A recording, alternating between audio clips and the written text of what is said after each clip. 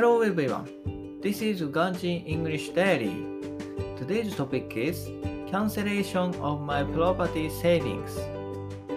会社の財形貯蓄をついに解約した。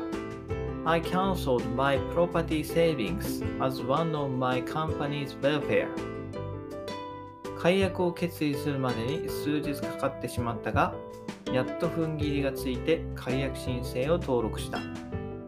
Even though it took a few days to decide, I eventually submitted the cancellation request to the General Affairs. あとは処理が完了すれば晴れて解約となる。Once the procedures are done, the cancellation is finished, and the money will be forwarded to my bank account. その後は今後の株式に投資すべく準備しておく。I will invest this money in stocks shortly. 投資するのが楽しみである。I can't wait to invest. That's all. Bye bye. Have a nice day.